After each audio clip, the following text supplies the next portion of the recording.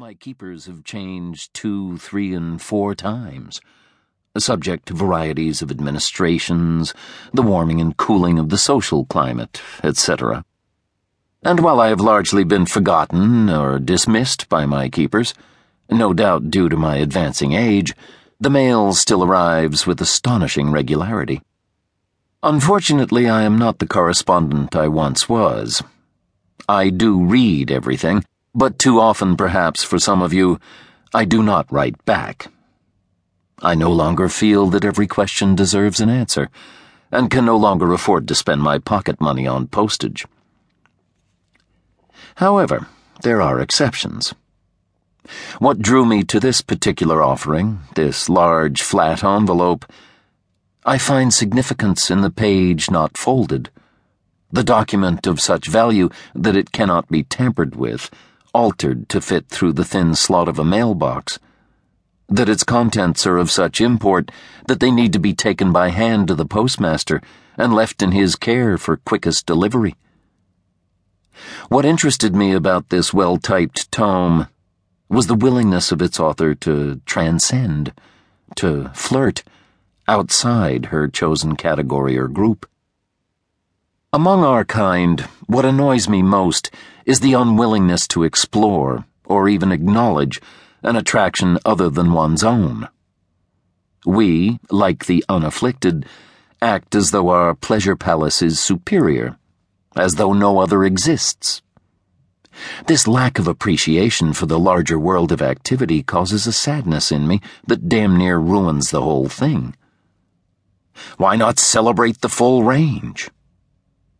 That she, too, raised this question is perhaps near the root of my attraction to her. That, and the fact of her attraction to him, attraction to telling me, the way she reminded me of my beloved Alice. And to be honest, I don't get much mail from girls. I immediately write back a short introductory note. Most interesting. Please do send a photograph of yourself, as it would help me to understand better. She responds with a note of her own. Fuck photos. What are you, a pervert? Caught again. Return to my humbleness. My place. Yes, dear, I jot back on a plain white card. I had hoped that in a photograph of her I might find some part I could enjoy, some piece still a child. There often is a little something left until one is well into the 2nd or even 3rd decade. Sometimes it's just the chin, a bit of the neck, or the lobe of the ear. Sometimes there is one perfect sliver that has thus far gone unmarked.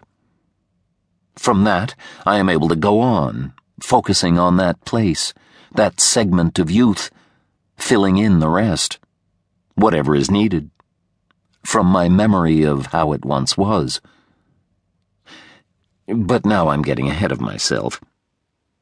Call me old-fashioned, in that my concentration here is on an arrangement that, according to many of my peers, has long since passed.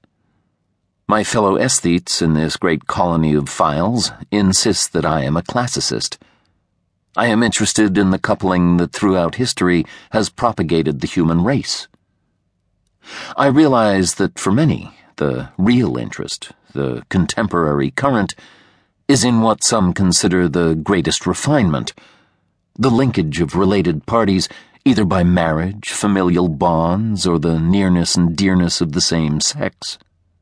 The mind-bending adjustments, fascinating alterations, and gesticulations associated with the pairing of two like objects.